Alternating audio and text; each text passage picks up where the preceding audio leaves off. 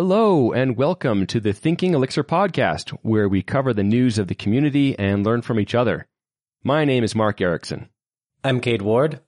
And I'm David Bernheisel. Let's jump into the news.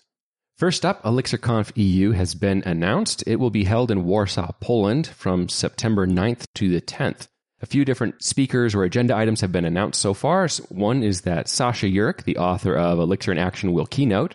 And Jose Valim, the creator of Elixir, will actually be interviewing Chris McCord, the creator of Phoenix Framework, at the conference. I think that's kind of a fun thing to see, you know. Hopefully that'll all be broadcast because I don't know that I'll make my way out to Poland this year. And speaking of which, just a reminder, ElixirConf US was also recently announced, so I just want to remind everyone about that. It's going to be a physical conference and online conference October 14th through the 15th. Last week, we theorized a little bit about a PR that was up talking about introducing live session for optimized live navigation purely over WebSockets. Well, I just wanted to follow up now that it's been merged and documented. This adds a new macro to the router called live session. This is similar to the scope keyword that lets you group routes under a path. So live session will let you group live routes. This will allow live routes defined in the router to mount a new route live view without additional HTTP requests to the server. There's a few gotchas there, like you can't use your authentication plug because it's technically not making HTTP requests, so you'll have to always authenticate on the mount if you're doing this, but still, some cool changes. Something else I thought that was kind of interesting here is it's common to have like an admin backend part of your app, right? So /admin, for example. And that has its own set of like permissions or its own live view, its own layout, probably. So if you were to try to redirect to one of those different live sessions, right? So your admin section would be a live session, and then your user-facing one might be a different live session. You won't be able to redirect there because it needs that new HTTP request to remount. So yeah, it's going to be interesting to see how to use this. Also, since we're talking about live view, a good part of live view, the stack could be Alpine, right? Pedal. This is the A part of the pedal stack. Alpine version 3 was released. And this might mean, I'm still doing my testing on this, so if any listeners know about this a little bit more than I do, tweet us and let us know. But you might have to update your live view hook when you upgrade Alpine to version 3 if you're using version 2 right now. The update would be the hook to copy the Alpine data that's on the old elements. And when Phoenix Live View patches the new element to the DOM, we also need to bring Alpine along with that. And so you have to adjust a little bit of your clone. I think that's the function that we end up calling. You tell Alpine to clone the data from the old element onto the new element, so that way it doesn't get out of sync. So that hook might need to be updated. I've got a tweet we'll link to. It's got a little code snippet in there so you can see. I think this works, but I need to do a little bit more testing to make sure that there's no other gotchas. But heads up, Alpine v3 is out. Looks great. And just to clarify, because I know whenever we mention Alpine, some people get confused and are thinking Alpine Linux. This is Alpine JS. So it's a JavaScript library that works really well with Live View. We totally enjoy it and we use it as part of that pedal stack, which is Phoenix, Elixir, Live View, Alpine, and Tailwind. It's a wonderful combination that we just get a lot of mileage out of. But yeah, so just want to make sure if you're new to this and you're like, what the heck are they talking about? It's like that's what it is, Alpine JS. The Alpine version of Elixir. Coincidentally, I usually run all my deployments off of Alpine Linux too. So there could be a double meaning there in the pedal stack. That's true, because I do too.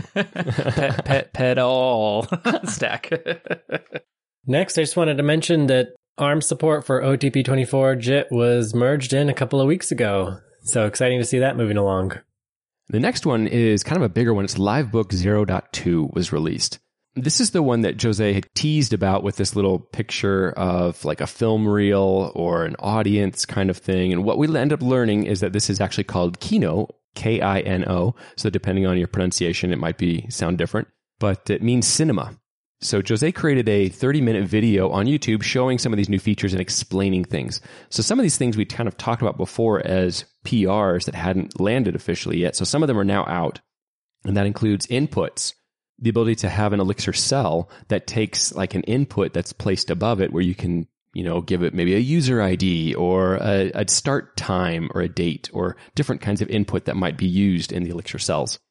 The other big feature is, and really, Jose kind of buried the lead on this one. It's 18 minutes and 52 seconds. We have a time signature link to that point in the YouTube video where Jose really kind of shows what's super cool about it. And that is the Kino feature, which is kind of Livebook for the front end. So it lets you define and work with JavaScript on the front end to dynamically update and animate data changes. And he has some really fun examples. It's a fun example, a way of like showing real-time updating graphs and things like that. So a lot of fun, exciting stuff happening with Livebook. Yeah, one of the things that I liked was just a basic little explore section that they added when you boot it up for the first time. And, like those introduction pages are really important. And when they look nice, it looks like a really polished product. So it has a bunch of like example docs and like how-tos to do different things and just really slick looking. Yeah, at a meetup I went to, it was super easy to just Docker pull the Livebook image and get it running. And it was great to have that REPL up and like take notes on the markdown. And I saw the explore section on there. This is really nice. At some point near the end in the video, he pulls up this graph of all the processes and maps them by like their memory usage and something else. And then he's like, and look, you can just click on it, and he clicks it and it just takes you to the live dashboard for that process that was an outlier. And then it has all the data on that process. And that's really exciting. I don't know. I could just see so many possibilities here. We've talked about how we're kind of abusing Livebook here, but they're doing this. So I don't think we're abusing it anymore. This is sanctioned abuse. Yep. I think there's just too much power in it. It's like it just kind of bleeds out. Another thing that was kind of released around Livebook just not too long after this 0.2 release was a new feature in Kino called Data Table. And so this is like a JavaScript front end little widget or display that works on your Livebook page where you can fill a data table full of data, and then using like JavaScript, I haven't actually looked at the implementation to see how it's working, but then you're able to click on the titles to like change the sort. And so it makes it a little bit more of an interactive data table, which is really nice. It's just a great way to make the data more approachable. And another little feature was that they added the ability to display the timings of how long an Elixir cell took to run. So that is more of a deal when you're doing something that's longer running, maybe some actual machine learning stuff. But it's just kind of cool that, you get a little hover over thing. So I just thought it was awesome seeing like that stuff is coming out almost at like a breakneck pace. Next up is a new little library that was announced called Off-Broadway OTP Distribution. So not the catchiest name, but it's very descriptive. So the idea, the Broadway pipeline kind of thing is great for processing lots of data in a pipeline where you're having lots of steps, and you can expand it out and make it parallelizable and everything. And so what this is doing is adding actual distribution to it. So you're able to run different pieces on different hardware and different machines and have the distributed messages passing across that. So I think it's an interesting thing, especially could be interesting when you talk about certain machines having access to different hardware that might be like machine learning focused or GPU for, graphic processing or something like that. There might be reasons to actually distribute it, but I don't know. What do you guys think? Yeah, I've actually been doing some Broadway stuff at work recently. So when I saw that come across on Twitter, I was like, oh, that's interesting. I could maybe use this for a few things. I think Broadway is a really cool tool. Yeah. So Broadway is like more of a connector to these streams of, events that can be consumed, right? A producer consumer thing. Flow and GenStage are those things that provide the fan out processing kind of stuff that you mentioned earlier. And so Broadway already has adapters like Kafka and RabbitMQ, and this one is an off Broadway. It's not official, right, to Broadway, but this one is adding a connector to nodes, right? So OTP, so Gen server casting, that kind of stuff. So yeah, I think this is pretty interesting. I don't work enough in distributed senses like that though, where I have to do multi-node processing like that through purely OTP. But this is really cool. I'm really curious about it. Also interesting about it is that it has two ways of pulling in messages: a pull mode or a push mode, which I thought was really interesting. That's pretty nifty. So I just wanted to mention that Gleam 016 released, and the reason we wanted to mention it is because it now looks like it can compile to JavaScript. So we'll leave a link in here, and if that's something that interests you, give it a look. And next, the asset pipeline rewrite was merged. So we talked about this PR previously. So what do you guys make out of this? What does this mean to you? Well, I just wanted to mention that in this PR, they separated that single mono JavaScript file into multiple files. And I think that was funny because I know I've heard Chris McCord say several times that he never wanted to do that. And if he ever had to do that, it means there's way too much JavaScript. So guess we have way too much JavaScript. Yeah, funny how things evolve. I don't know. I don't think it's going to affect most of the folks, using Phoenix or Phoenix Live View. So this probably doesn't mean a whole lot to a lot of folks out there. However, I want to point out two things. It's rewriting the Webpack build pipeline and takes advantage of version 5. So I know that there are several efforts there to upgrade, Phoenix from Webpack 4 to Webpack 5. So that takes care of that. And the other one is this could open it up for other node asset pipelines like Vite or Snowpack or other ES6 module focused packagers to work better with Phoenix and Phoenix Live View. So good movements there, I think. But I think most of the changes were internal to developers of Phoenix itself and Phoenix Live View, right? One of the things that they were trying to fix here too, I know, is that they wanted to be able to get source maps out of the box. So if you're developing and you've got issues that you need to be using the debugger for, you'll be able to see the source code now and step through that in the event that you need to go into the source of the Phoenix assets. So something just related that I saw, and I was going to put a link to this in the show notes as well, was the Elixir Roundtable number 3, third episode of that. It's a YouTube video.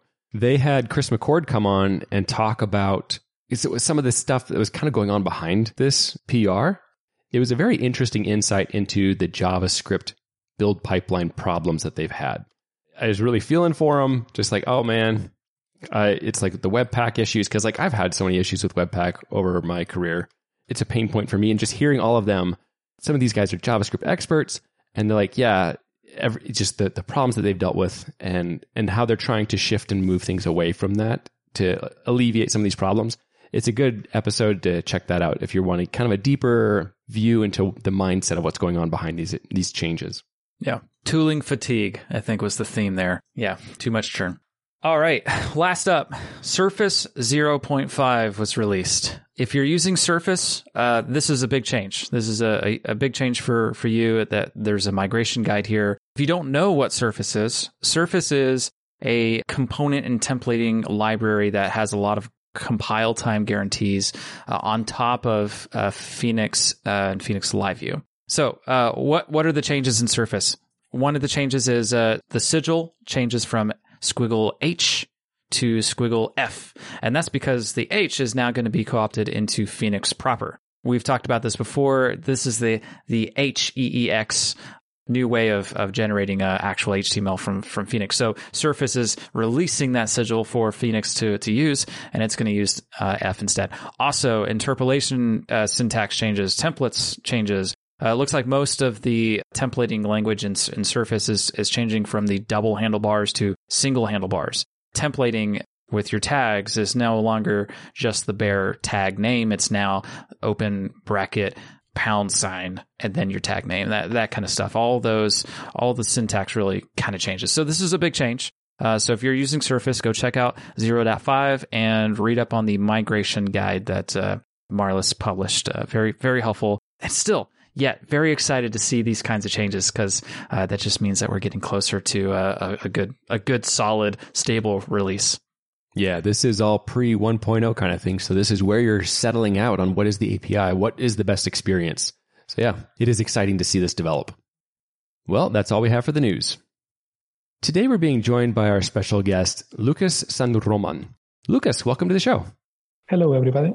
So Lucas, I'm glad you could come on, because you had a GitHub project that was recently kind of announced, and there was a lot of excitement that I saw kind of around this. The project is called Sorcerer.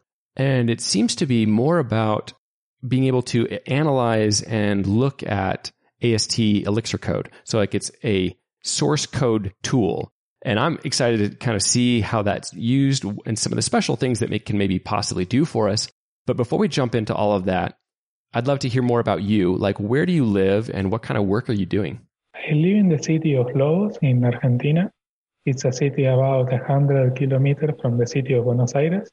I have been doing programming as a hobby since I was about 10 or 12 years old, mostly tiny games and web stuff. Professionally, I am an optician. I work with my brother at an optic store. So my work is basically selling glasses. I am also a supervisor in the Elixir Discord server, where we help other members of the community. Nice. So you're an Elixir Discord kind of moderator, I guess? That's really cool. I love that people are able to commit time to help keep our communities well-governed and a safe place for people to come and join. Yes, that's right. Did you say you were an optician then? And it's like you're specializing in vision, right? You're not professionally a programmer. Did I get that right? Yes, that's right. That is cool. So how did you get into Elixir then? Like, what brought you here? I'm curious, like, did you go through other programming languages first? I've been using Elixir since 2018.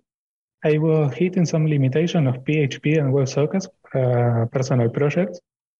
I then found Elixir and the Fini framework, which had very good WebSocket support, and the language was very, very easy to learn. So my previous experience was PHP and JavaScript mostly. Well, I'm really glad to hear that you thought Elixir was an easier language to learn. So I feel the same way, but I'm biased. I've been using it for a long time, so it feels really easy and natural to me. But yeah, that is really cool. I'll be honest, I'm going to have a different way of looking at my my eye doctors now. I don't really consider them, as having their own projects, their own side projects, right? I just go in, get my eyes checked, and go home.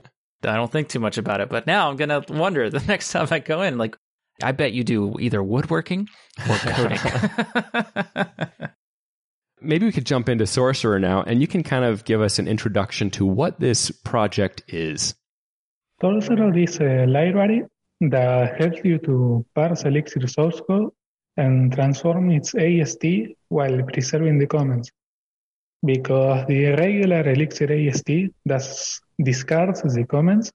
So if you want to take some source code, transform it, and put it back to the source file, all the comments will be lost, as well as the formatting. It also has other utilities that allow you to do things like deleting a node from the AST or inserting sibling nodes, which are hard to do with the built-in Elixir functions like macro.postwalk or macro.prewalk. So I'm familiar with other languages that have these special comment formats like yard docs in Ruby.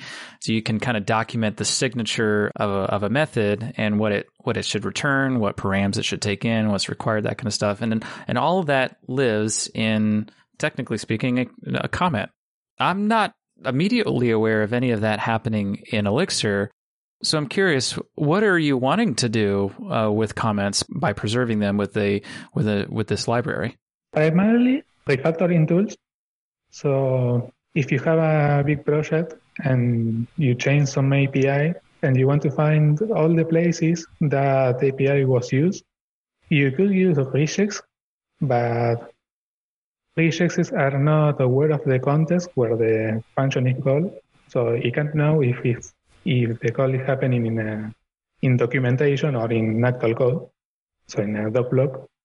So if you were to parse the code with regular Elixir functions, you don't have the comments associated to that AST. So you go parse the file, change it, and when you want to print it, all the comments are lost. And all your private documentation doesn't live in a doc module attribute, is completely lost. So you can make localized changes without losing all your formatting or all your documentation. So that's the problem Sorcerer solves. For example, I was having a discussion with Marlon Saraiva, the Surface author, and Surface now has a converter that takes your old Surface code and change it so that you use the new C-shell, for example. For that kind of modification, if you wanted to change a single function, you risk losing all the comments that are inside of that function or surrounding it. So it's a way to make lossless transformation of the source. I see. Okay, so let me think of another example then. There's in the JavaScript world, in a lot of React projects, I believe even, when they make a change, they typically also give you a script that would update your source code as well to make that same change, right? To apply that change to your source files. And so applying that to Elixir, there could be a script to upgrade your older Surface syntax to the newer Surface syntax. However, currently with the existing macro and AST, modules and functions that we have, that would completely strip all the comments out of your source code. So Sorcerer, your library now, the effort here is to keep all of that and analyze, the AST that comes out and target it a little bit more without stripping the comments. Am I getting that right? Yes, exactly. Cool. I have to ask, if you're not able to use the Elixir built-in language features for converting Elixir code into an AST, how are you going about that? Is that something you had to write yourself, or you're borrowing it from another library? Sorcerer depends on the Elixir formatter to convert the AST to text, and also relies on new functions that are coming to Elixir 1.13 that are the code and string to quoted with comments that gives you an AST, the regular AST you already know, and also it gives you a list of all the comments found in that source file that you want to parse. So you have two separate data structures that you then need to somehow mix together back again when you want to output the AST. And it also relies on code quoted to algebra, which is also a new function from Elixir 1.13. These two functions, I had to send a PR to Elixir to introduce them because they were the missing pieces to enable these kind of transformations. Because the Elixir formatter is already about 2,000 lines of code. And if you were to do it yourself in userland code, you have to either bundle it or write your own.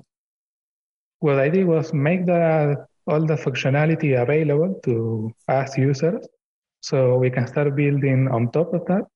And Sorcerer is all the prototype code I already had built on top of the vendor Elixir code is available as a library. So it both builds on top of the new Elixir features and also backports it, so you can use it in older Elixir versions down to 1.10. Gotcha. So your PRs to expose the functions you needed for going forward was introduced, I think, in Elixir 1.13. And so you also put in the effort to backport some stuff to 1.10.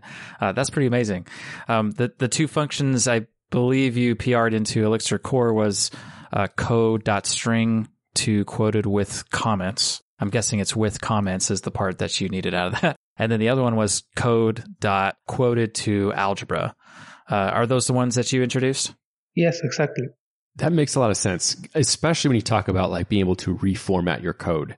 There was another case where when I heard that the focus of your library was to help enable the use of comments and documentation, I thought of like the def delegate function, right? So def delegate is like, it's like a way of doing an alias, just kind of to kind of create more normalized namespace organization where you can have like a top level namespace that has a bunch of functions that might spread out into multiple other modules and files. One of the problems I have with def delegate is it will say, oh, I can just kind of create a wrapper to copy and call this other function, but it never copies over any of the docs. And so then I either say, well, my docs don't actually live on the function where it's defined. I have to put my docs on the def delegate, and as that's the main entry point. Or they're duplicated, and I don't want to do that because they always get out of sync. When I saw this, I thought, man, that would be kind of cool to be able to, wrap a function and preserve the docs and comments that, well, the docs in particular in this case, and preserve the docs with the wrapped function. That was something I saw as a possibility for it. Is that something that you think could be done? The issue with that is that documentation is a module attribute, so you already have access to that information. There's a difference between function documentations, which are module attributes, and comments, because comments are all that comes after a hash value. So when you want to document a function, you don't care about that because that's private. So Xdoc won't be able to pick that. What you may want to use Sorcerer for is to navigate the AST to find what module attribute corresponds to the function that you want to document. Because you could say, well, I want to delegate to this module. So you find where that module lives, you parse that file, and you get the AST. And then you have to navigate that AST to find all the module attributes that corresponds to a function, like a decorator, which the doc attribute is. So what Sorcerer may help you to do is to say, well, I want to find the definition of this function. So you go there. And then it has an API that lets you say, well, I want the previous node. So you can say, well, if I am at a function definition, then the previous one may be the documentation, or maybe the previous one. And so you can backtrack your position to find where the documentation is, and then pick that up and inject it with your macro at the delegation place. Wow. So it sounds like you have a nice API for just being able to explore the way the code is structured.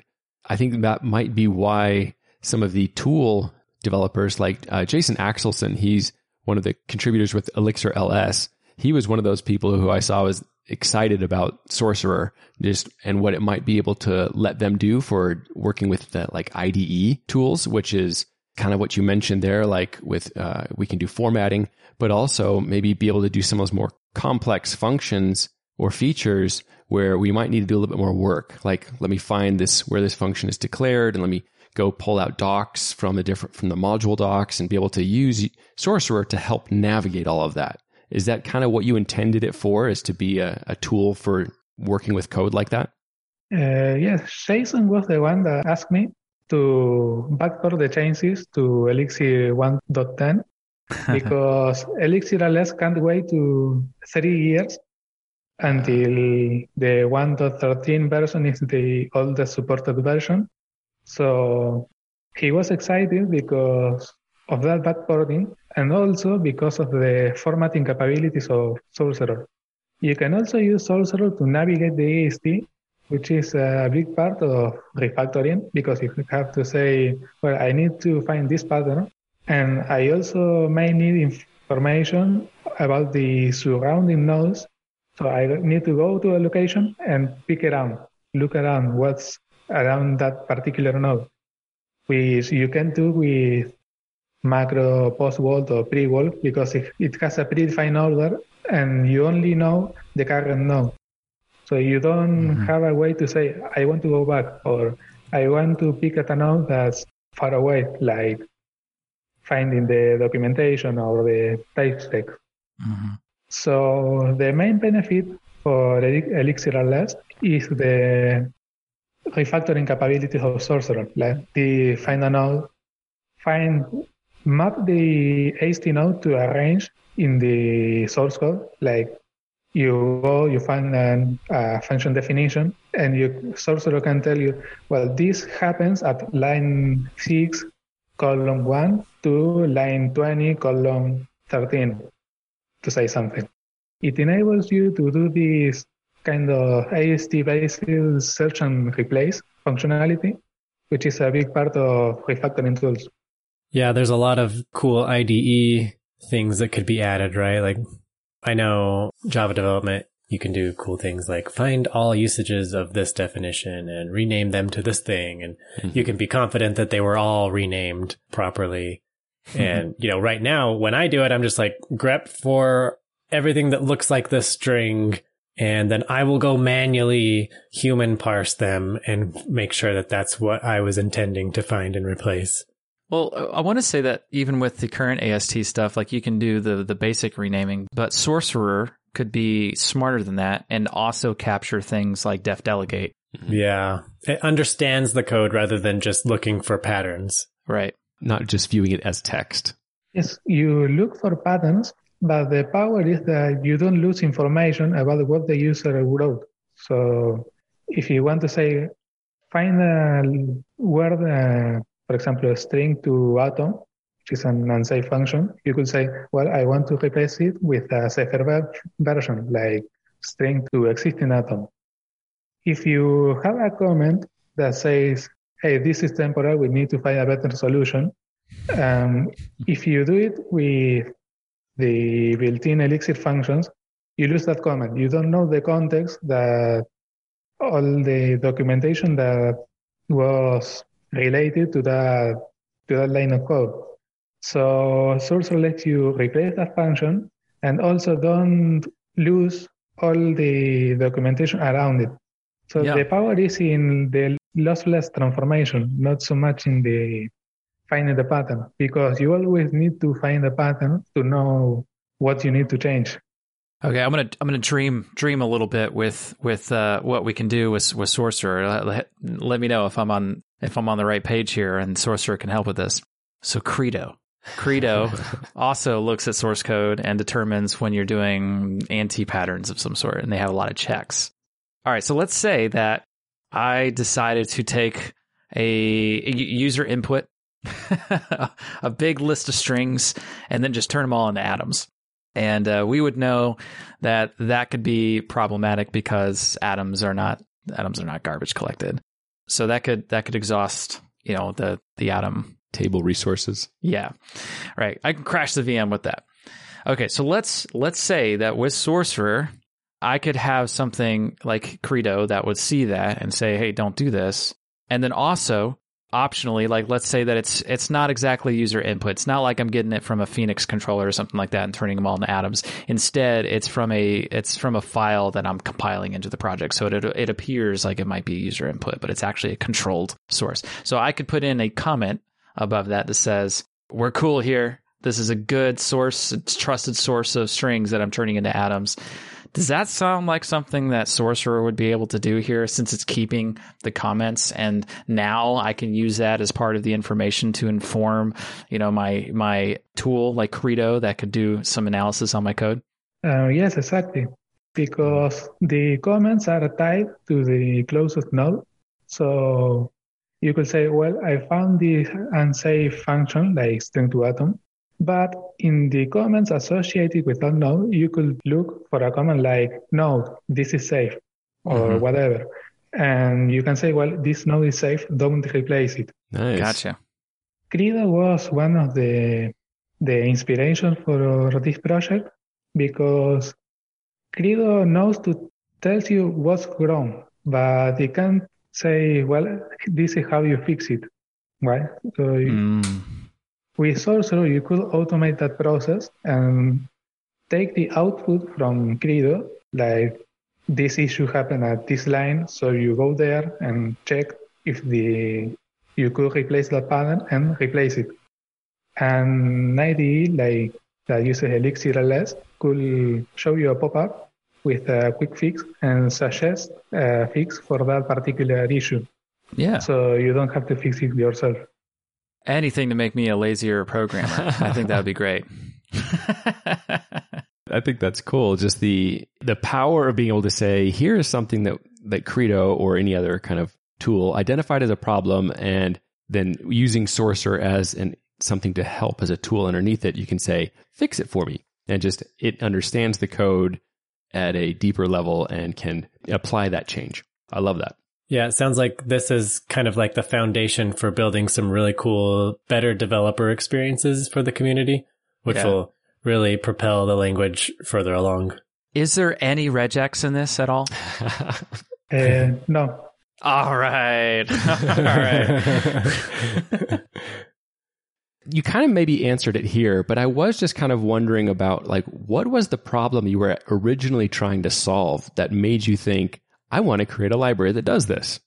I wrote an article about the Elixir AST that showcase all the kind of nodes that you can find and also show some uses for the AST like writing macros or static analysis like Credo. And Tom Sigalik, which is the organizer of the Elixir Amsterdam meetups, was interested in using the AST to fix the Credo issues. So it all started there. So I started experimenting and prototyping and looking for ways to fix that problem. And that's where I started. It was precisely to automate the process of fixing Elixir, the Credo issues. That was the start, but as it doesn't limit you to just fixing that kind of issues. So some people knew that it could be used for refactoring tools. So Andy Leak is working in a library that is for refactoring your code, which is called RFX.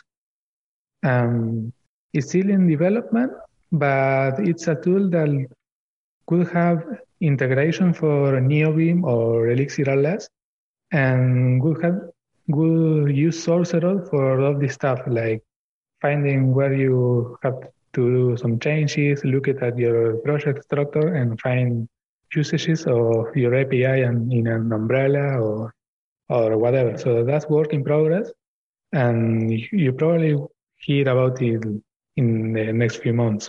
Yeah, looking forward to that. I do have to ask, though, because you've kind of mentioned some of these ways other people are using it or the collaboration. I am wondering, because this is a fairly newer library, it's fairly young still, are you looking for contributors? Do you want people to be able to help out? Yeah, that will help a lot because what we need right now is for more people using it so we can find, well, what are the issues with Sorcerer, what are the pain points of using it or of transforming the code in general. For example, Marlos Saraiva was trying it out for the surface converter because right now it has some limitation because it is regex based. So it can know all the cases where the code can be changed. So it makes some compromises as to not mess up with your code, but it still leaves some changes up to you because it can know how to change them. So he was experimenting with them, and after a discussion, we are working in some functions to do this kind of AST-based find and replace, or generating a list of changes so you can show the user, well, these are the changes we want to do, so here's the diff. So this kind of work can only be possible if people start using it and we can have this kind of discussions. Okay, so I know that there were some proposals into Elixir Core. So I want to sort out where that's landing. So I know that you did PRs into Elixir Core to expose those two functions we mentioned earlier. So that's done.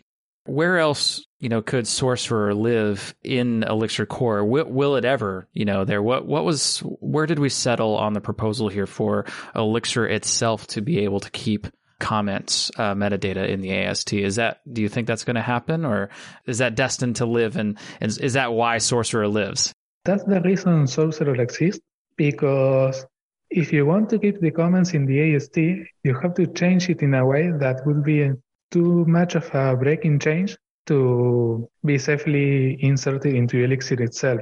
Mm-hmm. Because the Elixir AST is optimized for convenience in writing macros, so it is not regular, and you can have associated metadata for all of the nodes. For example, numbers or atoms or lists are represented by themselves in the AST, so you don't have place to insert the metadata.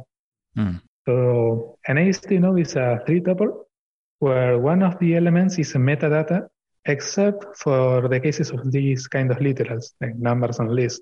I see. So if you want to keep the comments in the AST, you have to add a new type of node, which will be a comment node, which will break a lot of macros because they don't expect the comment node to be there. And also you will need to change the literal nodes so they take the 3-tuple AST node shape. And that would also break out the macros. So it is not a change that can be introduced in Elixir code. And it's up to the user to figure out how to combine the AST and the comments together. I see. So what I'm hearing then is if I install Sorcerer, I'm actually using Elixir 2.0. Does that sound right? Elixir AST 2.0. Yeah, AST 2.0. I like that. The Sorcerer AST is actually based on the internal AST used by the Elixir formatter, which was a private API that uses the literal encoder option of the Elixir parser.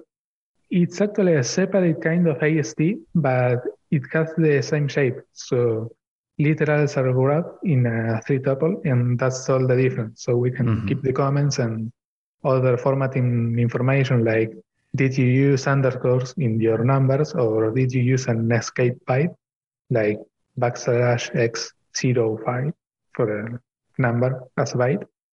That's information that gets lost if you keep these naked literals nodes. And the Elixir formatter solved that by wrapping them, and that's what Sorcerer does. So it's using what was all before private API is now public because of the 2PR, and Sorcerer builds on top of that. So it's kind of a compromise of having an alternate AST to keep all the metadata in the nodes, but it is not something that can be introduced as a generic AST because of the breaking changes. One of the things that can happen a lot of times when you're editing code is at any given time, my code is invalid because I'm in the middle of writing something. So it's just, and that can really confuse some IDE tools because, maybe a string is not closed yet, or I don't have an end on my function, and it can be very confused. But this confusion really helps because then when your whole file is yellow, you know that you have a problem. Yeah. So I was just curious, this obviously is intended to work on working code, but how permissive is it when I'm dealing with code that's in the middle of being worked on? Sorcerer uses the Elixir parser, so if you have invalid code, it will fail with a syntax error. So we will need an additional parser, like a fault tolerant parser. That's not implemented. Maybe the tree seeder could be used to produce the AST from an incomplete file. And if that AST resembles closely the standard Elixir AST, then Sorcerer can work on that. But it can't work out of the box with incomplete files. That'd be interesting. I wonder how that can evolve. When people work on libraries like this and they're solving what is more complicated problems, that's why it hasn't been solved before. There's usually some part of it where they're really proud of it. Wow, I'm really pleased that this part worked out, or something along that line. I'm just curious, is there anything in particular, a feature or an ability or something with the Sorcerer library that you're just pretty proud of? I think the nicest feature is that it lets you forget about the details of how quoted to Azure function works. If you wanted to do this stuff by hand, you'd have to figure out how the Elixir formatter works under the hood, the line numbers of both the AST nodes and the comments, because they are two separate data structures.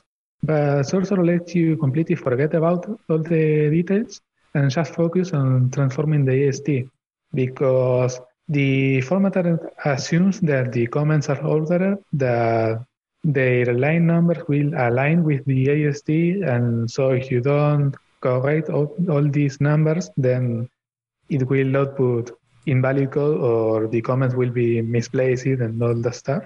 So Sorcerer lets you forget about that and just write the transformation. And also the nicest thing about Sorcerer, it is helping people to be aware of the changes coming to Elixir 1.13. that enable us to do all this kind of stuff. And also that it allows people to try these changes today because of the backporting of the features. So what I'm proud of is to kickstart all of this kind of work in the Elixir ecosystem. Nice. Yeah, some of those things you mentioned about Elixir 1.13 I was not aware of. I hadn't seen that stuff yet. We got some more stuff to look into. That's exciting. So one of the other things that I was curious about was this thing that you called a zipper API. Maybe you can kind of explain what that is and how that can help us when we're using the Sorcerer library. Yes, so I mentioned earlier that some navigations of the AST are hard to do with the built-in Elixir functions like pre-walk or post-walk because you only know what's the current node, but you don't know anything about the rest of the tree. So you're kind of focused on one single point and nothing else. You don't know anything about the surroundings. A zipper is a data structure that represents a position in the AST instead of a single node. You have what's called a focus, which is the current node, and also it has the metadata, which is the rest of the tree. So instead of having the position of the tree as the state of the traversal function, which you don't have access to, the position is the data structure itself.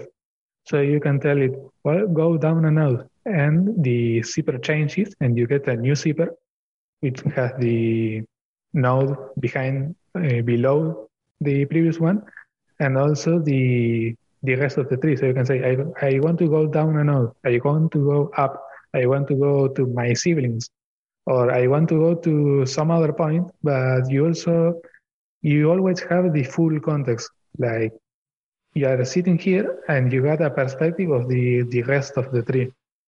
So maybe it's easier to visualize with a list, which is a simpler data structure.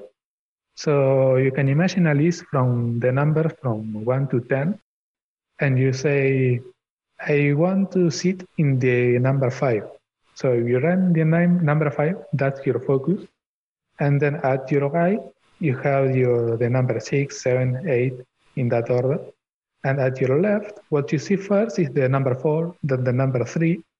So you'll have at hand the closest numbers or positions around you. So you can say, I want to move one number to the left.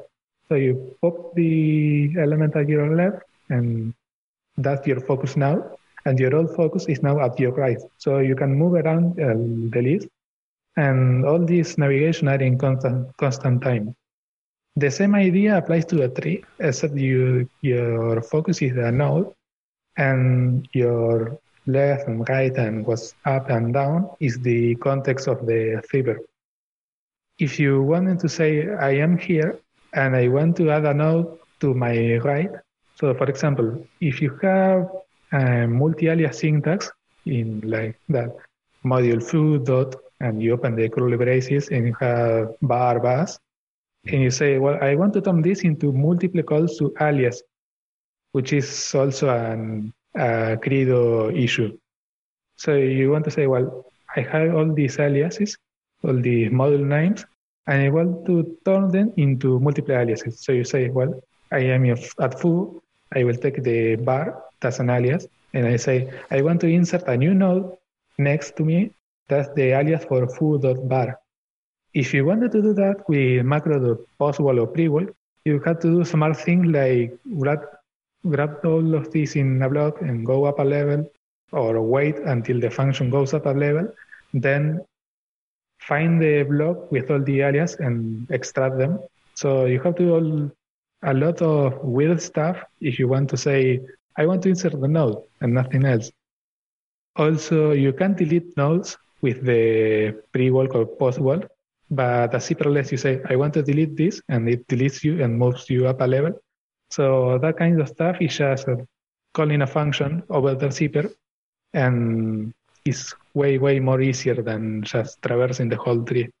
So it sounds like it's just a lot easier programmatic access to move around in the tree, and something like Credo could make big use of this to easily move things around, add and remove things.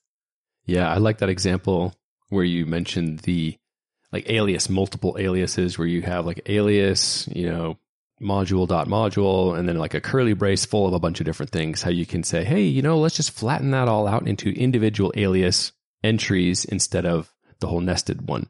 And just how much easier that would be using that Zypper API, which, like Cade said, I kind of see that as like an AST navigation tool, and to make it easier to insert nodes at this location and navigate to a different adjacent or nearby location. So I think that really is like, I think Cade described it really well earlier, just saying that Sorcerer feels like a library that is a foundation piece that a lot of advances in tooling can be built on. So I'm excited just to see this, that you've been working on this, that you've made it open source, and that you're able to come on and talk about it, and that we can make people aware of this, like other people who are interested in tooling, that they can say, wow, here's something that I can build on top of and maybe even contribute to. So with that, I'm curious, where are you going in the future? What's like, you kind of teased a few things that are coming up. Is there anything else that you can share about upcoming features or where you want to go? Mostly start working on helping people to write the refactoring tools, to start building tools to fix the Griddo issues, to make some integrations with ElixirLS. Right now, one of the limitations of the Sorcerer is that it works with the Elixir formatter. So when you want to output some code, it will use the opinionated code that the formatter outputs. But if you wanted to output code that closely resembles the user code, so like those tabular code where you have some code and a lot of spaces to align multiple lines of code like a table, that would be lost because the formatter doesn't know about it. So one of the things I want to do in the future is to write an alternative formatter that is kind of a non-destructive formatter that respects the user choices in the code. So if you want to write a script to change your code, you don't have to worry about Sorcerer messing up with the formatting and having to resort to some other more complicated find and replace functionality to avoid this issue. So that's one of the features I want to introduce in the next months, but I haven't started yet in that. So contributions are welcome. Well, Lucas, thank you for coming on and sharing this work that you've been doing with us. I really do appreciate the effort that you've put into it and that you're making yourself available to helping other people who are working on the tooling, like Marluz Saraiva with Surface and Jason Axelson working with the ElixirLS, and that you're working on this at all, because it is an interesting problem. It's a hard problem, and I think it can do a lot to help the Elixir tooling in general just improve. So if people want to get in touch with you, maybe they want to contribute or they want to just follow the progress of what's going on, where should they go to do that?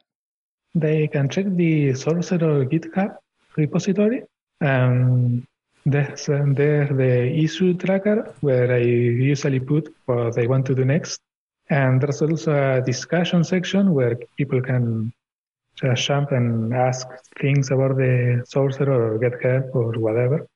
I'm also available at Twitter as Dorgan-1 and in the Discord Elixir server.